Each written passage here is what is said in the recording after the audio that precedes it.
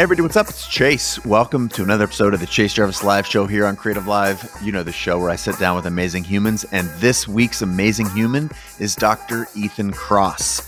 Dr. Kross is an award-winning scientist, and he focuses on one of the things that I believe is the most important, certainly the most important words in the world are the ones we say to ourselves, and that is where Dr. Ethan Kross's work comes in. He is the author of the best-selling book called Chatter.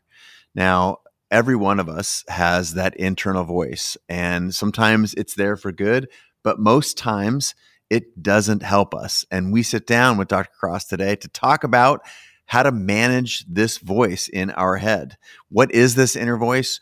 We go through a number of really important, very tactical ways to manage it. And at the end of the day, the relationship that you have with yourself determines your mindset, and your mindset is very much connected to how you move through your world. So if you want to master your emotions, be connected to yourself, more connected to the world around you, others, people you care about, this show is an amazing vehicle. Dr. Ethan Kross is one of the world's leading experts on how to control the conscious mind.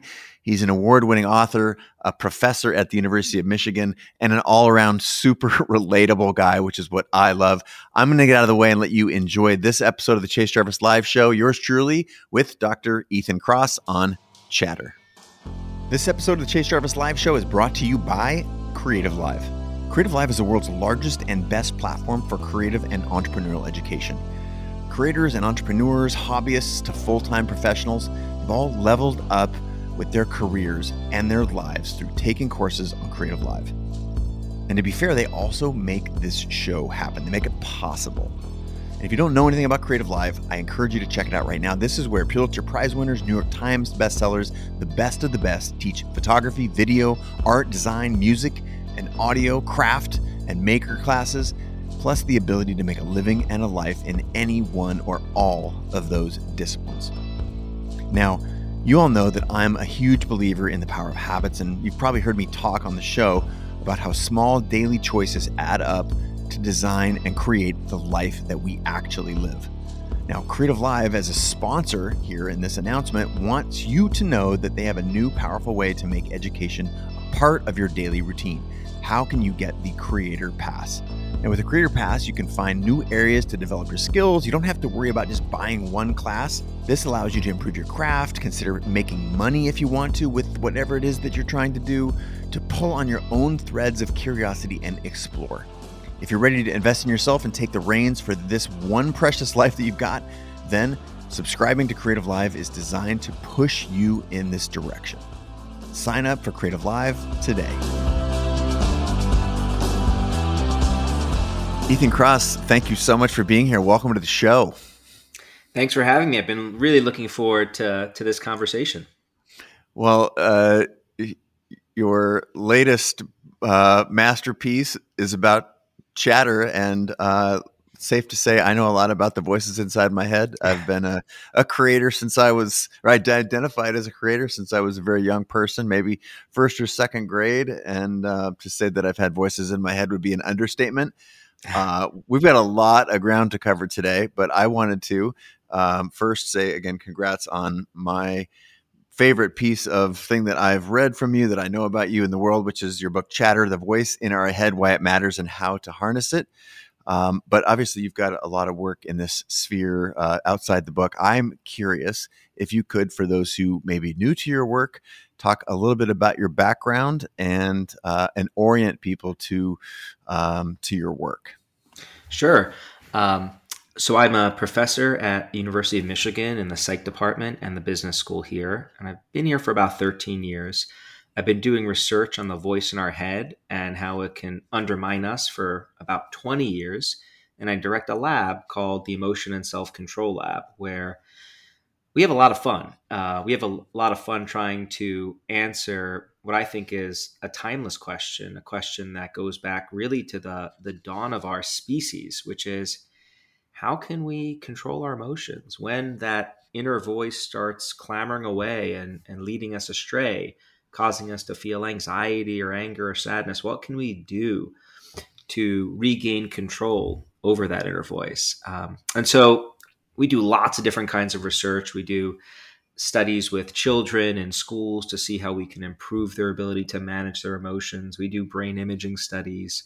We track people over time and beep them or text them. I'm giving away my age there with beeps. We text people on their smartphones to see how they're feeling during the day. So that's what I do in a nutshell. Maybe it wouldn't be a bad thing to tell you how I got interested in writing chatter, because that's an interesting experience that I think speaks to something you said before, which is you've been familiar with these voices in your head for a really long time and you've grappled with them.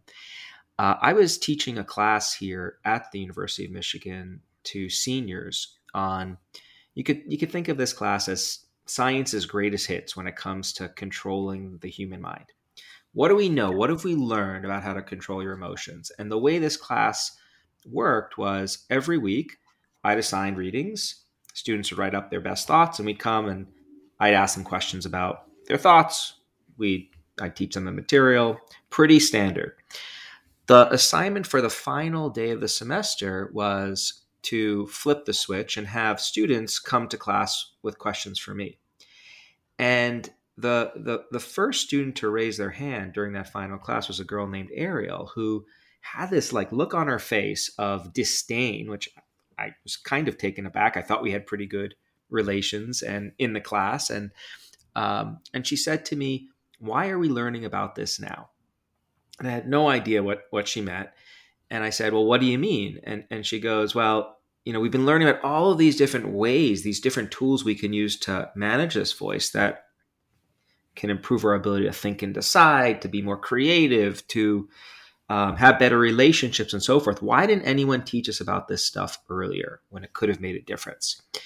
And so my first response was, fear not, you'll have opportunities to manage your emotions in your 20s, 30s, and beyond. But beyond that superficial response, I didn't have a really good answer. And so instead, I did a classic professor move. I paused and I said, "That's a great question. What other people in the class think about that?" And just deflected. But it really stuck with me. And Chatter was an attempt to address that question, to take what we know about the science and put it together in a way that people can benefit from it, so they don't have to wait to take a class in college. Brilliant. I love the storytelling as well. I'm riveted by that, and I can imagine her asking that question and you responding in the moment. Perhaps there was some inner voice going on while you were conceiving of your response. But to that end, the voice in our head, we often talk about it culturally as terrible, right? This is the thing that limits us. It is our judgment. It's our ego speaking out. I was just recorded an episode with Dr. Mark Epstein, who combines psychotherapy as a Harvard psychotherapist with Eastern meditation, mindfulness practice. And, we were talking about ego but there are some aspects of our inner voice that are very important. So how do we, culturally, how can you sort of orient us in time and space to be aware that the voice in our head has some good aspects and some bad aspects? Yeah, fantastic question.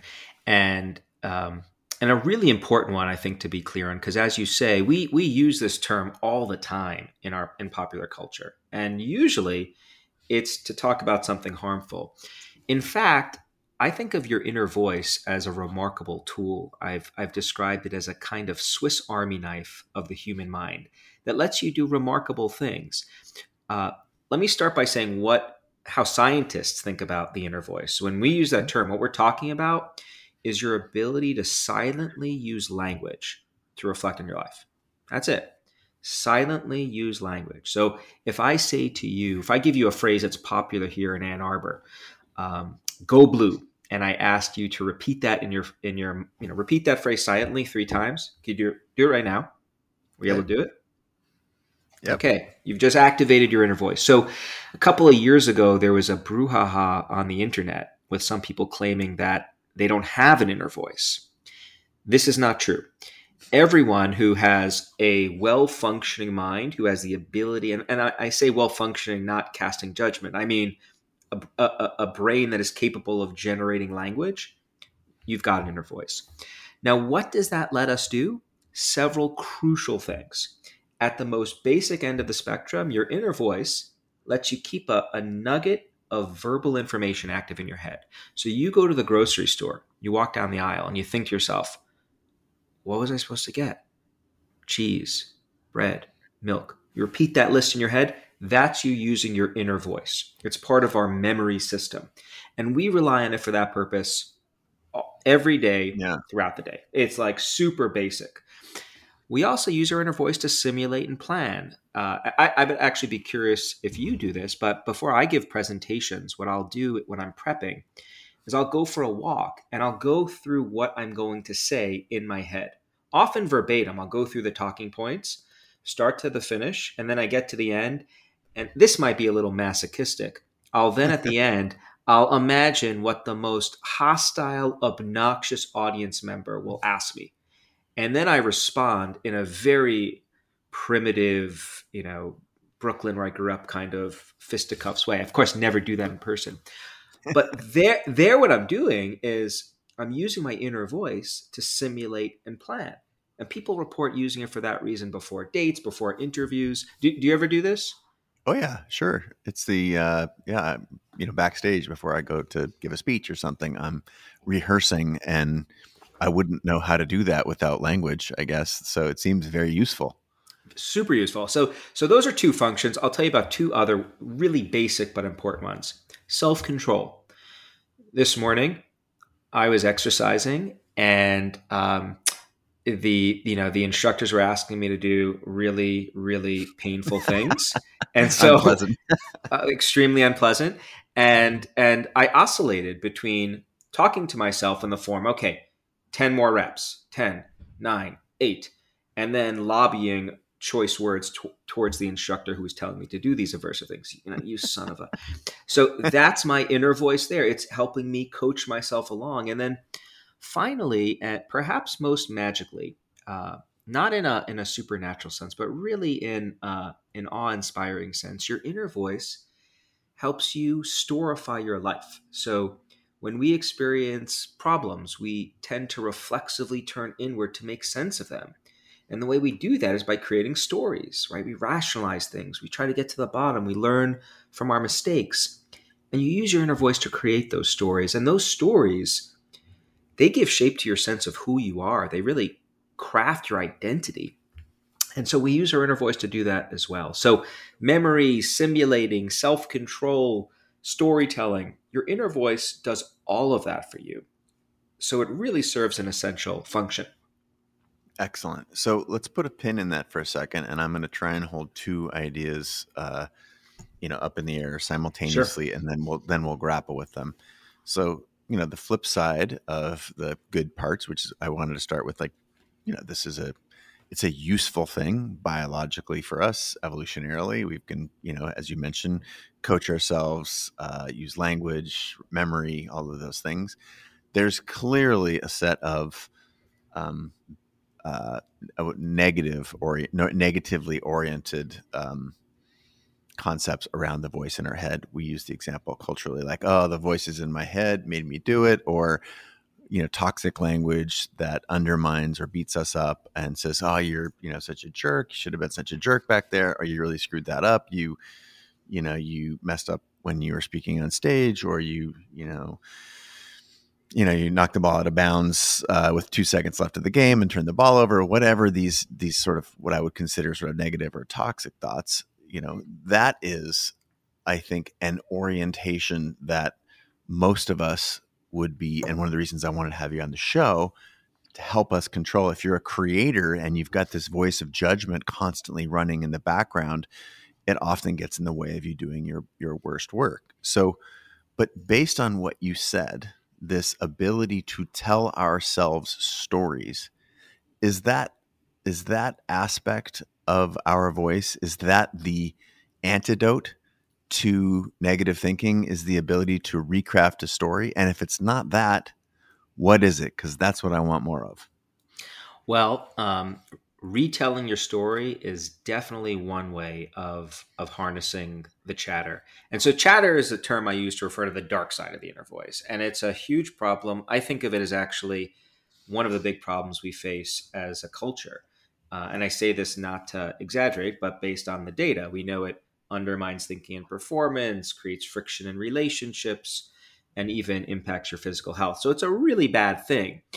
Now, the problem with this is that when many people, because people are so dialed into their chatter, we know that in general, bad is stronger than good. So we have a bias towards thinking about the negative stuff as compared to the positive. So we're constantly thinking of this dark side of our inner voice. Many people think that they ask, how can I silence it? Like, just shut it up. What can I do, Kross? Tell me. And my answer to them is you don't want to shut it up. You want to harness it. And what I mean by that is you want to turn the volume down on the chatter to free the positive side of the inner voice up to do all of the amazing things that it can do.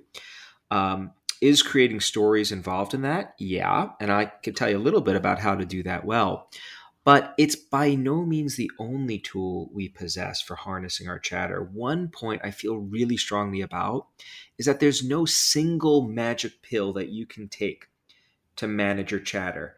Instead, what we've learned over the years through science is that there are multiple tools that are out there. I talk about close to 30 different tools that people can use to manage their chatter. Different combinations of tools work for different people in different situations. And I think that makes a great deal of sense when you think about how remarkably complicated all of us are, right? Like, think about the complexities involved in the people you know. We've got our own baggage, our own way of making sense of the world. Why would one tool work for everyone?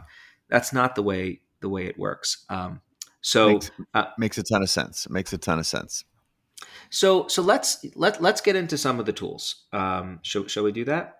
Yeah, please. I was obviously attracted to the storytelling one, and it is one that I have some personal experience with. But I would love for you to, maybe if you could, this might be asking a lot because you've named so many in the book, and you just talked about 30.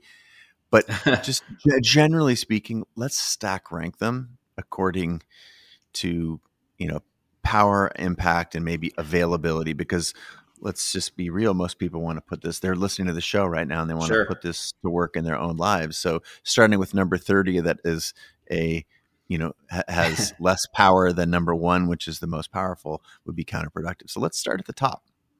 All right, let's do it. And just to give listeners a framework for thinking about these tools and where to find them, I find it useful to break them down to 3 buckets. Tools you can use on your own, tools that require other people, and tools that involve the physical world. And I really want to make sure we get to the physical world, given your background with the physical world. So things you could do on your own, lots of tools here. One of my favorites is something called distanced self-talk. And what it involves doing is remarkably simple. The next time you're struggling with a problem, try to coach yourself through the situation like you would give advice to someone else. Now that's easier said than done. So how can we do that more skillfully? Use your name as you try to work through the problem.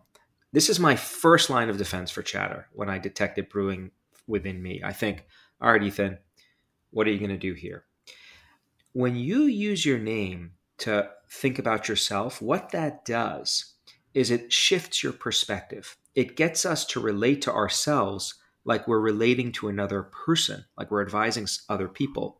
And what we know from lots and lots of research is that it is much easier for us to give advice to other people than it is for us to take that advice ourselves.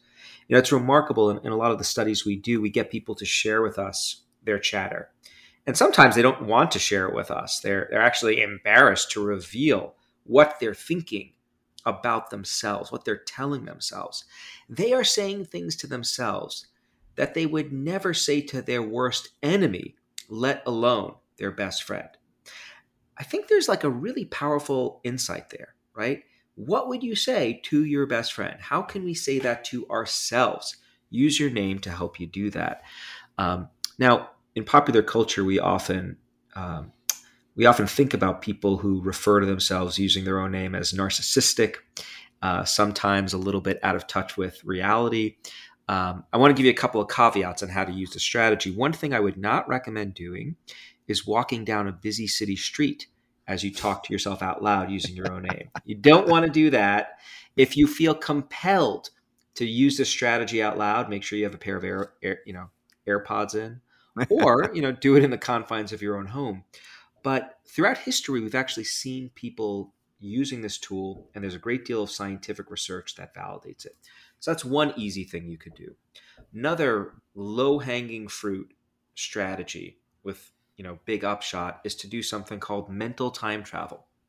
So, the chatter, oh my God, I'm never going to get this project done. This is awful. How am I going to deal with this? When you find yourself getting stuck like that, and chatter gets us stuck because it zooms us in on the awfulness of the situation, right? The only thing we could think about is this problem in front of us. Jumping into the mental time travel machine can be really helpful. So how am I going to feel about this thing I'm struggling with a week from now, or a month from now, or a year from now? One of the things we know from emotions, not only from the research side, but from our own personal experience, most of our emotions fade with time, right? They come and go. Those emotions may be more prolonged for some kinds of experiences than others, but you could just jump into that mental time travel machine and go a little bit further in time. And when people do this, what they realize is that what they're going through right now, as awful as it is, it will eventually fade. And that does something really powerful for us. It gives us hope that tones down the volume on our chatter. So you can mental time travel into the future. You can also go into the past. And I do this a lot when it comes to COVID. Times are not great, but I think, well, how does what we're going through right now compare to the Spanish flu pandemic of 1917 or 18? We didn't have Zoom back then. We didn't have takeout. We didn't have a lot we didn't have vaccines developed in a few months.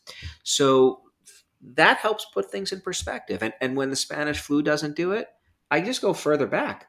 Bubonic plague, medieval times. Think about how crippled society was then. So what I'm doing here is I'm broadening my perspective, and I'm doing it with pretty easy to use tools. That's part of what strikes me is,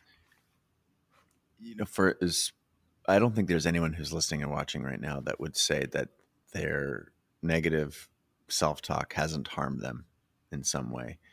And it's fascinating to me, and in reading chatter, that these tools are available for us. They're right here. Like even just this ability to treat yourself kindly as you would a best friend or a colleague by using your own name. That is very simple. So my question then is, simple is not always easy. And what is there some sort of reminder mechanism that you have coached other people, whether they're students or in your writing? There are some techniques in chatter, but I would love for you to share with them, like your awareness that these tools are here for you, the practice of putting them into use. It's like anything, right? That's a muscle, just like working out or your workout this morning. But if it's right there and we don't use it, we how do we put these into practice? And awareness clearly seems like the first step. What would you say to someone who's not aware that they're in this cycle until they beat themselves up for 10 minutes? Well, I think you hit the nail on the head. Awareness is key.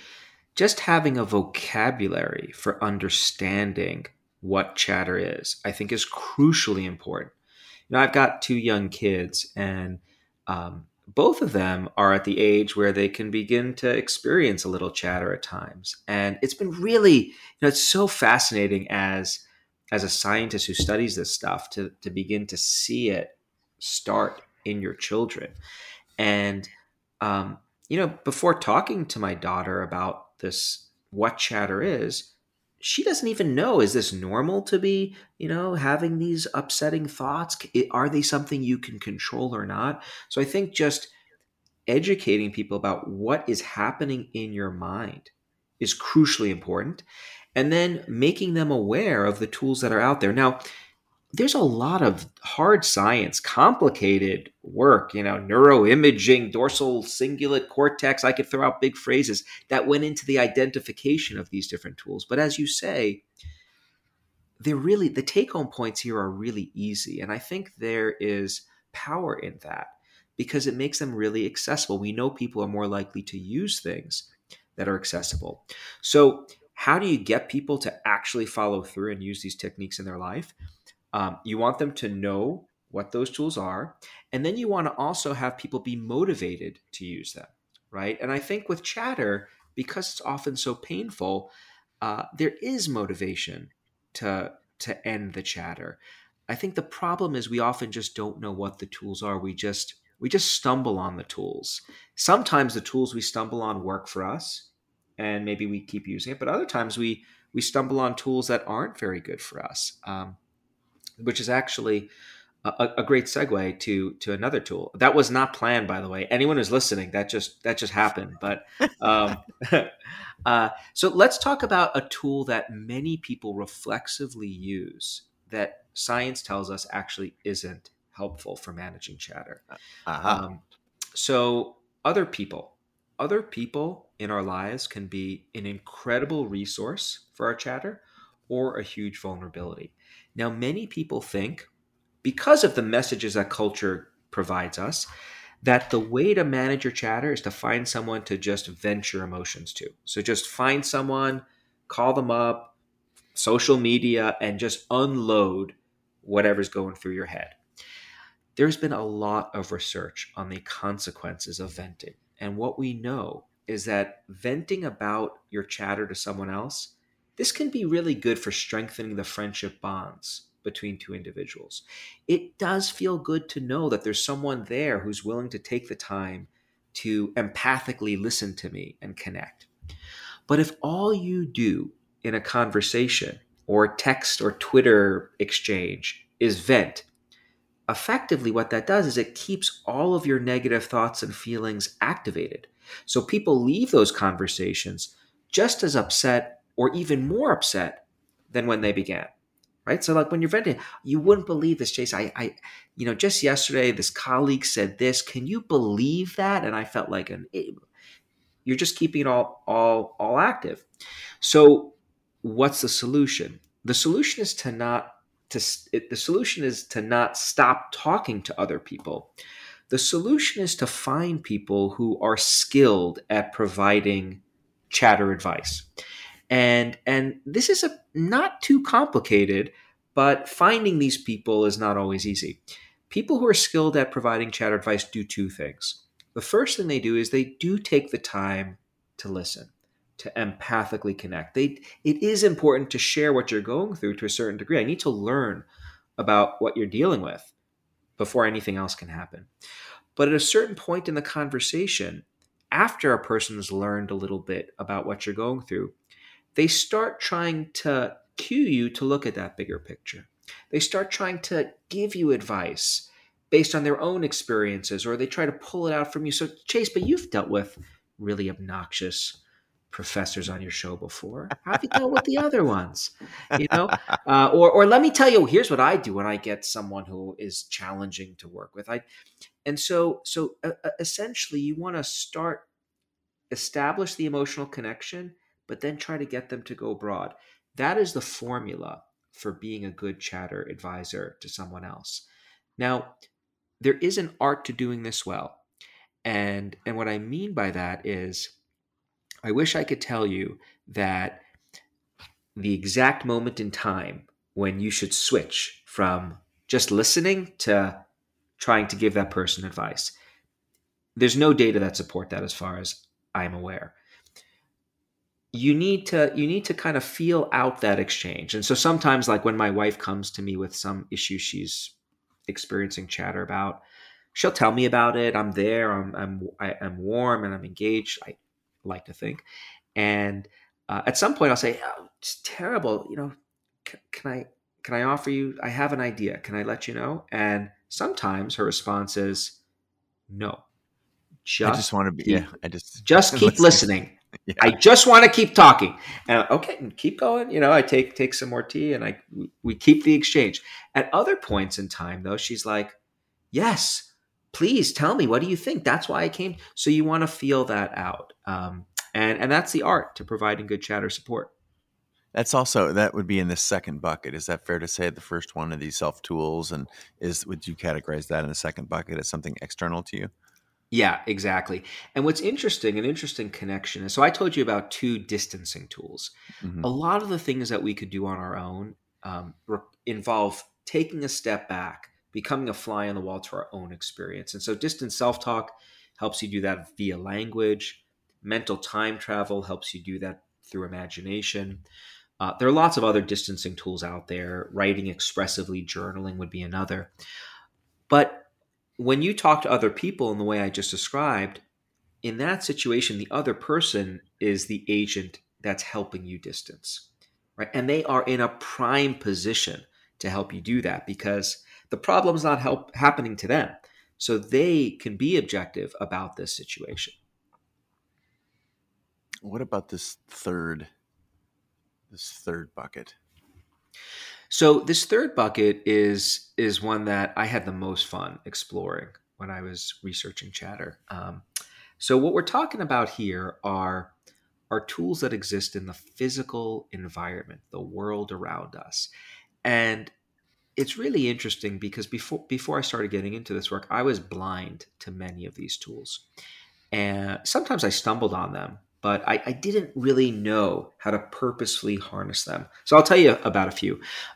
One tool that I actually would use a lot, but I didn't know was doing anything, involved organizing my spaces. So I'm I like to think of myself as having a relatively organized mind. I can think linearly and logically. But when it comes to my spaces, my home, I'm a disaster. There's usually like a trail of clothing from my closet to the bathroom. My office has papers all over the place. Oh, the Um, bookshelf behind you looks pretty good. I don't know. well, that's because we were talking. If you want some credibility, you want me to pivot the shot over. I could show you the side. I'm not lying. Um, so, but whenever I experience chatter, I do something for me which is out of character, which is I make piles. I put things away. I fold my laundry. When I'm done with my laundry, I go to the kids' room and I put their stuff away. Then I go to the kitchen and do the dishes. I like to joke, but I think there's a grain of truth here that I legitimately think that my wife secretly wants me to maintain a low level of chronic chatter because she is happy with the condition of the home as a result. Now, that was something that I never did purposely. But what I've learned through reviewing the literature is that this is what we call a form of compensatory control. And it's a useful tool for managing chatter. So when you are experiencing chatter, you often feel like your thoughts and feelings are out of control. You're not in the driver's seat anymore, right? Your chatter is running the train. We can compensate for that experience by exerting control around us. So by organizing your spaces, that gives you a sense of control. And that can be very useful for when we're managing that kind of aversive voice in our head. So that's one very simple thing you can do. This is also, by the way, one of the reasons why so many people practice rituals.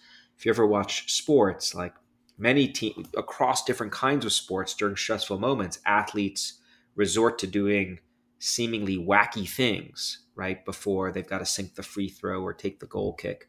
Rafael Nadal's one of the best exemplars of this. He picks a wedgie out of his shorts and then tussles his hair before every single serve. The same principle is at work there, right? A ritual's under your control. And so if you perform it when you're experiencing chatter, it helps.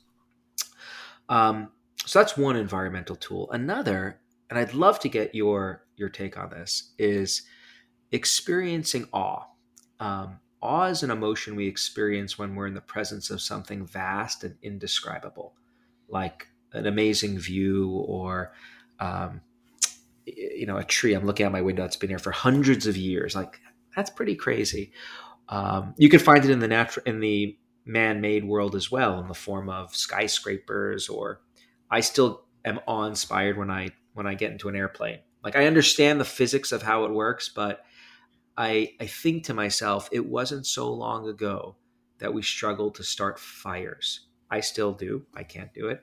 But how did we get from like starting fires, struggling to start a fire, to figuring out how to blast ourselves off in a tube and land safely somewhere else? Like, that to me just fills me with awe. And what happens when we experience that emotion is it leads to something that we call shrinking of the self. So you feel smaller when you contemplate something vast and indescribable. And when you feel smaller, so does your chatter. So, seek out awe. I go for walks in the park around my house. I look at my kids and try to experience that, and that's another tool. But like, have you had that experience on your quests and different kinds of jobs that you've had with photography and so forth? Yeah, I would say that that might be my again, some of this learned from reading your work, some from an attempted life at practicing managing that. Once I realized as a young athlete that the phrase, the most important words in the world are the ones we say to ourselves. And I could really affect my own mindset. And when you saw the connection between mindset and performance, I started getting very interested in how to control this self-talk. So I have two primary ones. I'm going to first use the simple one to just tack it up on our bulletin board. And then I'll go to this third bucket that you're talking about. One is a phrase that I learned from a sports psychologist that helped train us on the Olympic development soccer team, which was, if you make a mistake during a game, just a very simple phrase that you can just like a muscle, almost like respond to yourself in the moment with this phrase. It's a caring phrase. You say, that's not like me. Next time I'll, and then fill in the blank with the behavior you wanted. It was kind. It was aware. It acknowledged the mistake, but it also managed it. There's the Ted Lasso phrase, have a memory like a goldfish. And so it just basically dispensed with any negative self-talk. It addressed it sort of, okay, I hear you. It's not invalid. You certainly made a bad pass there. That's not like me. Next time I'll complete the pass and, fill in the blank with the rest of the story. So that was incredibly useful. And I put that in your first bucket. But going to the third bucket, which I think is more interesting, because it helps develop a very comprehensive and awesome life. If you do start to have this, a feeling of gratitude, and I usually get that feeling of gratitude, not just by saying, well, I'm grateful for, but I'm like, how freaking lucky am I to be 1 in 400 trillion that I'm even doing all this stuff right now, that I'm an able-bodied human doing the thing that I'm doing right now, walking in the forest. You start to, I think the profound experiences of that nature provides probably, cultivate this experience that you're talking about. And to be in awe that you're sitting on a plane on your laptop, moving at 600 miles an hour from New York to LA, that's one example. But I find that they're everywhere. Nature for me is being outside is the most, the easiest. It provides me the best access. But I would say that desire to see the world as magical, and rather than dismissing coincidences like, oh, I was just talking about this and here I am, talking to Ethan and he said the same thing, rather than saying interesting coincidence and moving on, I'm saying, wow, isn't the universe an amazing place? There's definitely something here. So I have been spending, I would say, more of my time in that third bucket, this I don't remember the name that you used for it, but it makes the world so much more interesting.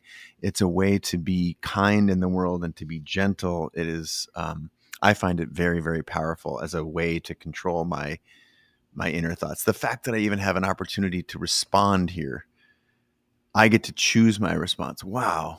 I don't have to be victim to this, the rat race or this other input, or how the old me would respond. The fact that I'm in control of my emotions right now. How grateful am I for this?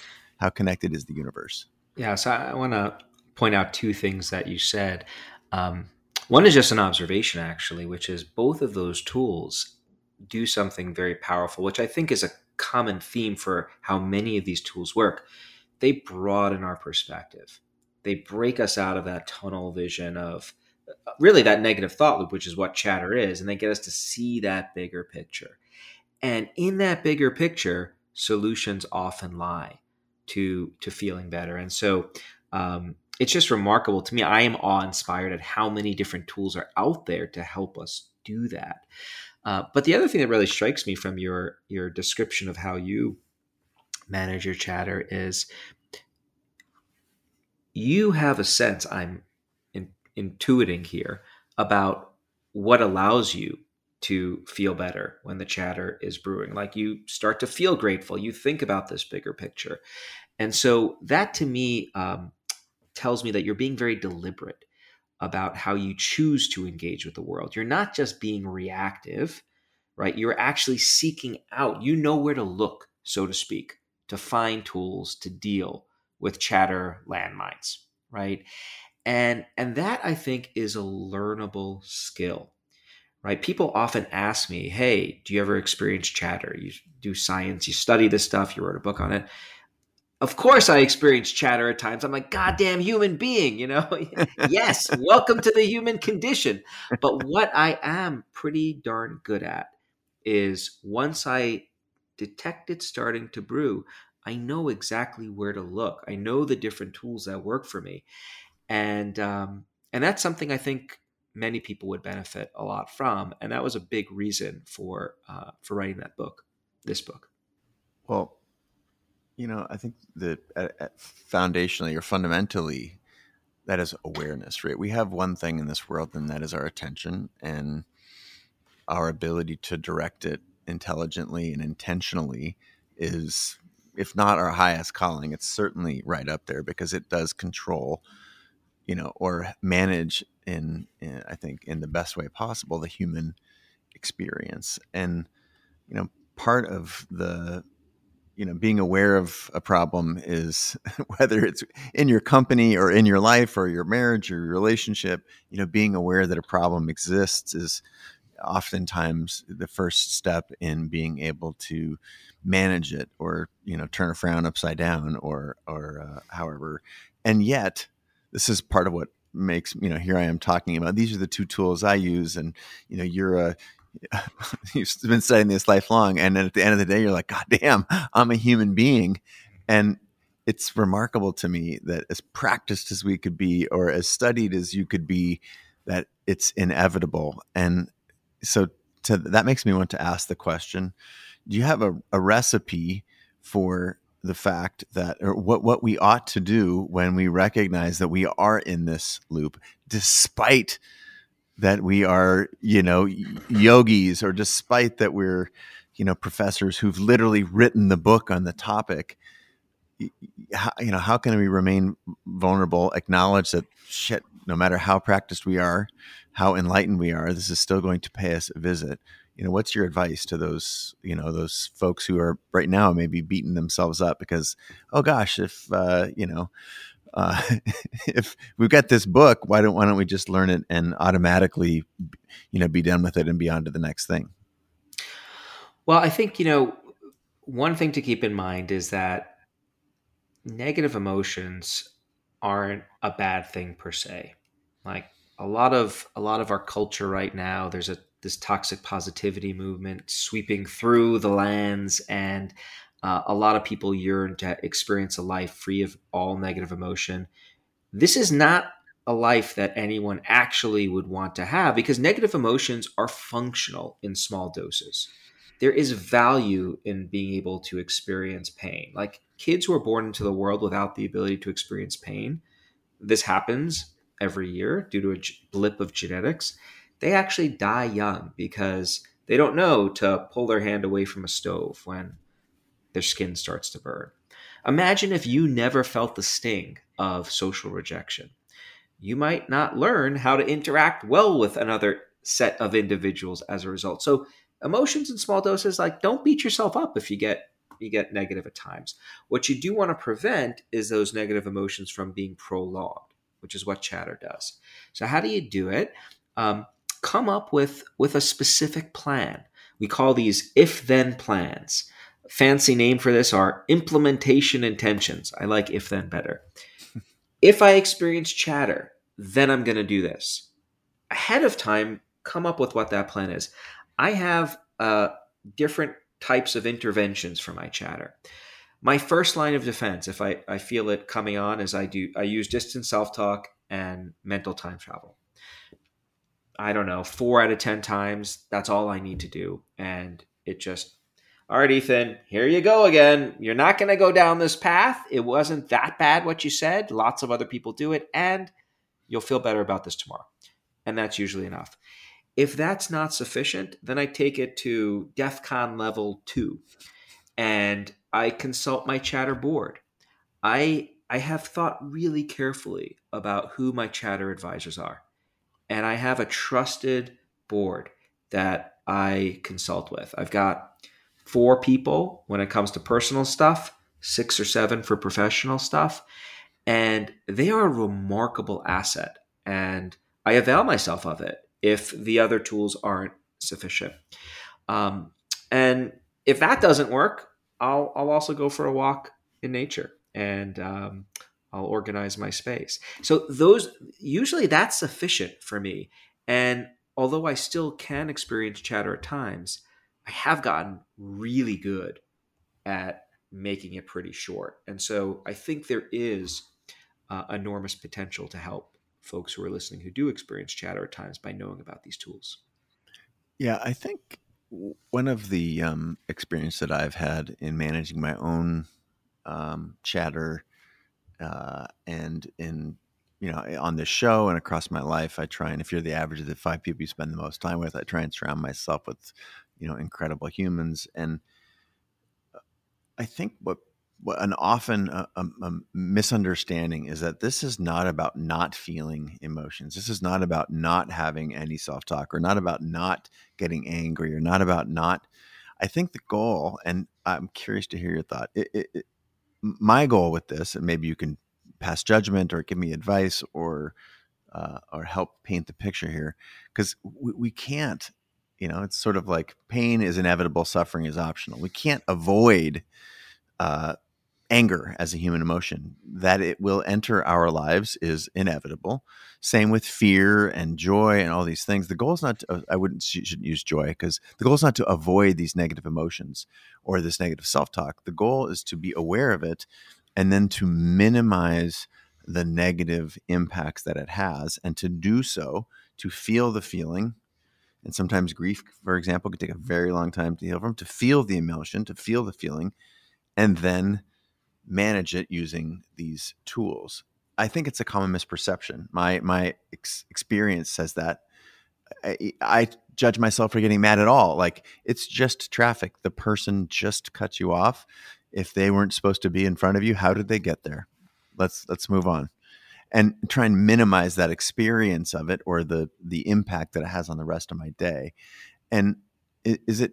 I just maybe respond to that, because the goal isn't avoiding this stuff, right?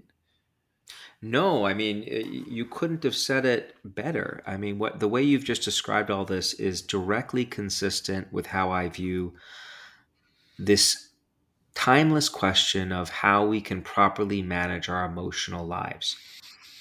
Negative emotions are useful. You don't want to get rid of them. Even if you wanted to, you wouldn't be able to, because they are hardwired into how we operate as organisms. What you want to do is figure out how to minimize them, how to prevent them from escalating. And that's what these tools let us do. There's actually a very powerful anecdote. I tell this story in the book that I think about often, because this point you're making is a very common observation, that people want to just get rid of all the bad stuff. I tell this story about a woman named Jill Bolt-Taylor in Chatter, who was a Harvard neuroanatomist who, working at the very top of her game, and she experienced chatter like so many of us. And her desire was to get rid of this voice, to silence it, just shut it up. And she got her wish one morning when she was exercising in the form of a stroke that she experienced. And the stroke was localized in the left hemisphere of her brain, and it temporarily prevented her from being able to use language. So she lost the ability to speak to other people as well as herself. And I would challenge you and anyone listening to just think about what that might be like for a moment, to not be able to use words silently, to reflect on your life. I don't even know how to contemplate that experience. How do you process it? How do you process that language? Yeah, I just don't even know. So what's remarkable about her story is initially she described the experience as euphoric, right? She's just had a stroke, can't speak to anyone else or herself, euphoric because the chatter's gone. But as time went on, it no longer became euphoric and instead became highly disruptive because she couldn't plan, she couldn't control herself, couldn't remember things. And so her experience is a powerful reminder that the goal here is not to get rid of anything. It is to minimize the negative impact that it has. Let's go back to your student. I think, you open with this, you're giving this lecture, and the first question is like, why aren't we taught this? And so this, maybe we can think of this as directed to the parents who are listening. I don't have children. I'm the proud uncle, real uncle, in some cases, funkle to a lot of kids in my world. And these tools that I have worked so hard to cultivate, I feel like I'm just scratching the surface now. But had I started younger, I think I would be excited to, excited to know what that experience of childhood and young adulthood would have been like had I had some of these tools at my disposal. So, for your student, I know this is I think you said it was a graduate, or you're teaching seniors, but if you think about this in the classroom or people talking to their kids, what are the things, how do we empower the next generation with these tools, given we know how profoundly they have I know how profoundly these tools have affected my life. Clearly the book is resonating, selling, and bestseller all over the place, but why aren't our kids learning it? What can we do to empower them with these tools? Well, I think we can share them with our kids, our colleagues, our loved ones. I think that is one of the, there are two challenges that I hope readers leave the book with, which is to try using these tools on their own and to share them with others. We're actually doing research on this right now. So we've been working on a curriculum, designing a curriculum that teaches kids teaches kids about the science of self-control, how to manage their mind. And actually next month, we're going to be rolling out this curriculum in the form of a big experiment. We're going to be doing this study with about 10,000 high school kids in Clayton County, Georgia, where we look at, can students learn this information over the course of a semester? And if so, what are the implications that having this knowledge has for their ability to do well at school, their relationships, their health? I find it remarkable when I think about what I learned in middle school, high school, and how frequently or not I use some of that information. Like, I've told this story before, but for me, it's powerful. Like, I remember so vividly learning about how the digestive system works in biology in junior high and high school. And what stuck out to me from that lesson was peristalsis, like how you move food from entering your mouth all the way to the others. Yeah, you know it too, right? Like, let me ask you, Chase, how many occasions have you had to use that information about peristalsis in your adult life? It's a handy factoid that when a smart professor brings it up in the podcast, I can simulate that I know what it means. It's the pumping action that the muscles in your GI tract use to move food. That's about it right there. Yeah, very well said. I have one more usage. Like, I've used it. Well, actually two. I've used it with both of my daughters when they both independently asked me, how do you get food down when you're upside down? I was able to tell them, right? Like, but that's it. And I like busted my butt to study that stuff. We actually have a sophisticated understanding of the human mind, how the brain gives rise to that mind, of our emotions, how they operate and course through our body, and how, importantly, they can be managed. And that is information that is not only, I think, important for everyone to understand in the same way that we think it's important to understand how the respiratory or digestive system works, but it's also information that I think can pay dividends moving forward. Because on a daily basis, so many of us are challenged to manage our emotions to varying degrees. And so, this question of what we can do to prevent students from first learning about this when they get to a class, when they're a senior in college, I think, chatter is one attempt, but I think infusing these ideas into the conversations we have with people around us and our kids, teaching kids about it is vitally important. And I think there's a huge potential upshot we can reap from doing so. I'm on a mission to do just that. And with the show and your book has been very impactful for me, and obviously hundreds of thousands of others who've read it. So I want to say thank you. And without blowing smoke, I want to, if maybe reframe a direction here and have you, I mean, just the simplicity of this is, it may be overly simplistic, but I want to try just a little exercise here. I want to say something and I want you to sort of reflect on it if I can. And that is the idea that we are not our thoughts. Of course, we as humans have the ability, I don't know if it's metacognition or this meta relationship that we can have. And when you tell that to someone who is new to that information, we believe that we are our thoughts. If I'm thinking bad thoughts, therefore I am a bad person. But mindfulness or meditation is an example of being able to watch your thoughts, and you watch it arise. And then just as watching it arise, you can watch it leave. And as soon as I realized that, when I started practicing meditation, that was an unlock. Is chatter similar to this? Can we observe it?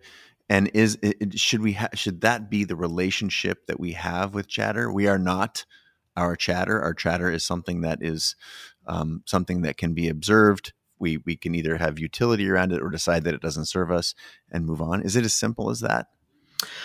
Well, I think what you've described, first of all, is a powerful reframe, and it is a kind of distancing reframe. Like we talked earlier about this ability to zoom out. When you realize that you are not your thoughts, that's letting you step back to see your thoughts as separate from you. And I would describe that as one kind of tool that's helpful for managing chatter. It's a powerful tool, and there are many, many others as well. Meditation is super useful for giving people the experience of seeing their thoughts as being separate from themselves. And I think for that reason it's really helpful. But there are lots of other things you can do as well, like the linguistic distancing self-talk or some of the other things we talked about. Here's one other little exercise that I think is really useful. A lot of the people that I speak with often tell me, you can't control your emotions. You can't control your chatter. It's just part of who you are. There's one very famous study that actually found about 40% of the participants of the study did not think their emotions were malleable. They were fixed. It's not something I can get in and intervene with. And I think one of the reasons for that is the whole thinking, feeling process, it's complicated. But here's an easy way to break it down. You and I experience thoughts spontaneously all the time, I would argue. And some of the thoughts that pop into my head, like, I don't know where the hell these thoughts came from. And if I were to be responsible for the thoughts that popped into my head spontaneously as I'd probably be like in big trouble. Yeah. I was just going to say, I'd be in jail. You'd be in jail. Me too. Solitary confinement. We wouldn't see each other, right? So we don't actually have control over the thoughts that pop into our head and the feelings we spontaneously experience. What we do have enormous control over, though, is how we engage with those thoughts and feelings, how we Yeah. manage them.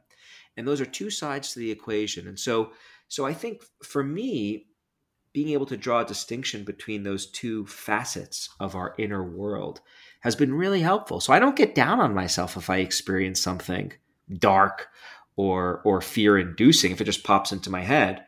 But once it's there, I manage the shit out of it, and to my betterment, to use that very poetic term. Well, no, but that's so, again, this is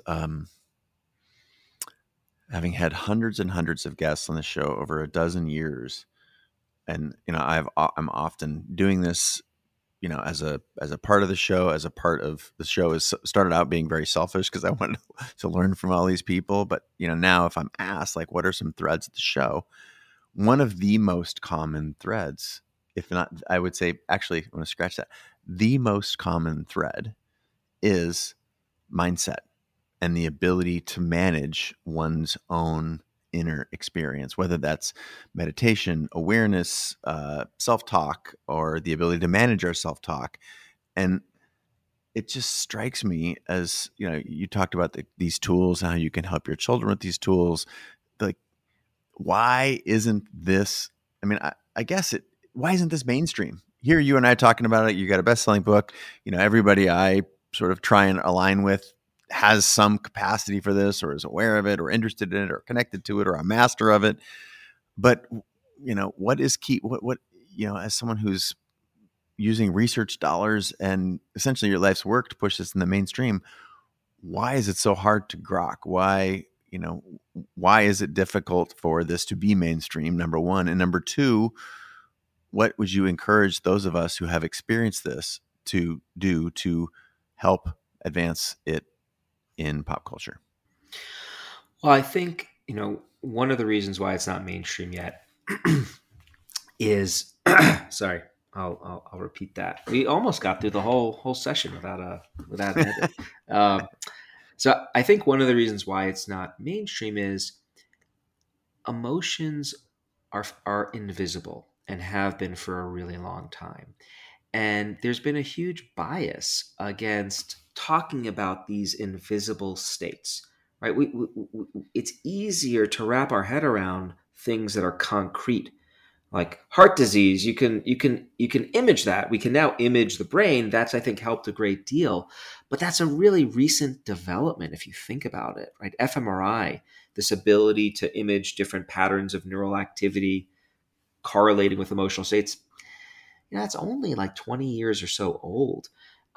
So it's relatively recent that we've begun to actually concretize our experience of our emotion and our ability to manage it. And I do think we see norms changing.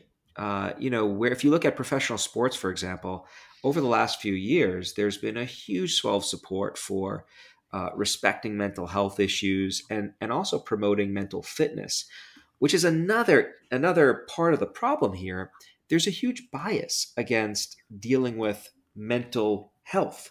We view that as a vulnerability. And I think the more we can talk about this as mindsets, mental fitness, as tools of the mind that can be used to better people's situations, that I think is going to be really important for allowing people to engage with this material freely without feeling like they have to do so undercover with their sunglasses on and a big hat. Someone told me recently about a study that advertised two programs in the workplace. One was called the mental health program. The other was called mental fitness. The difference in sign-up rates were huge, like 70, 80% for mental fitness, 10, 15% for mental health. So to some extent, there is a branding issue here that I think we need to be aware of. But I think these are golden times for people like yourself, like me, who know that this work is important and has the potential to fundamentally improve lives. And so I think it's an exciting time to be in this space. And the question, how can other people help? talk about this stuff to other people, learn about what these tools are, and share them with other people. And Yeah. when your kids or your colleagues are struggling, know that there are things they can do to manage their mind. You don't have to necessarily pop a pill. That can be useful at times, but there are lots of easy things to try. And just becoming informed, I think, will do a huge benefit for all of us. Well, to that end, thank you very much for, as they say, writing the book, but you literally, writing the book. It's been a profound experience for me to digest that material. Obviously, the circles that you've run in that champion, that work. Adam Grant and Malcolm Gladwell, other guests of the show and friends of the show.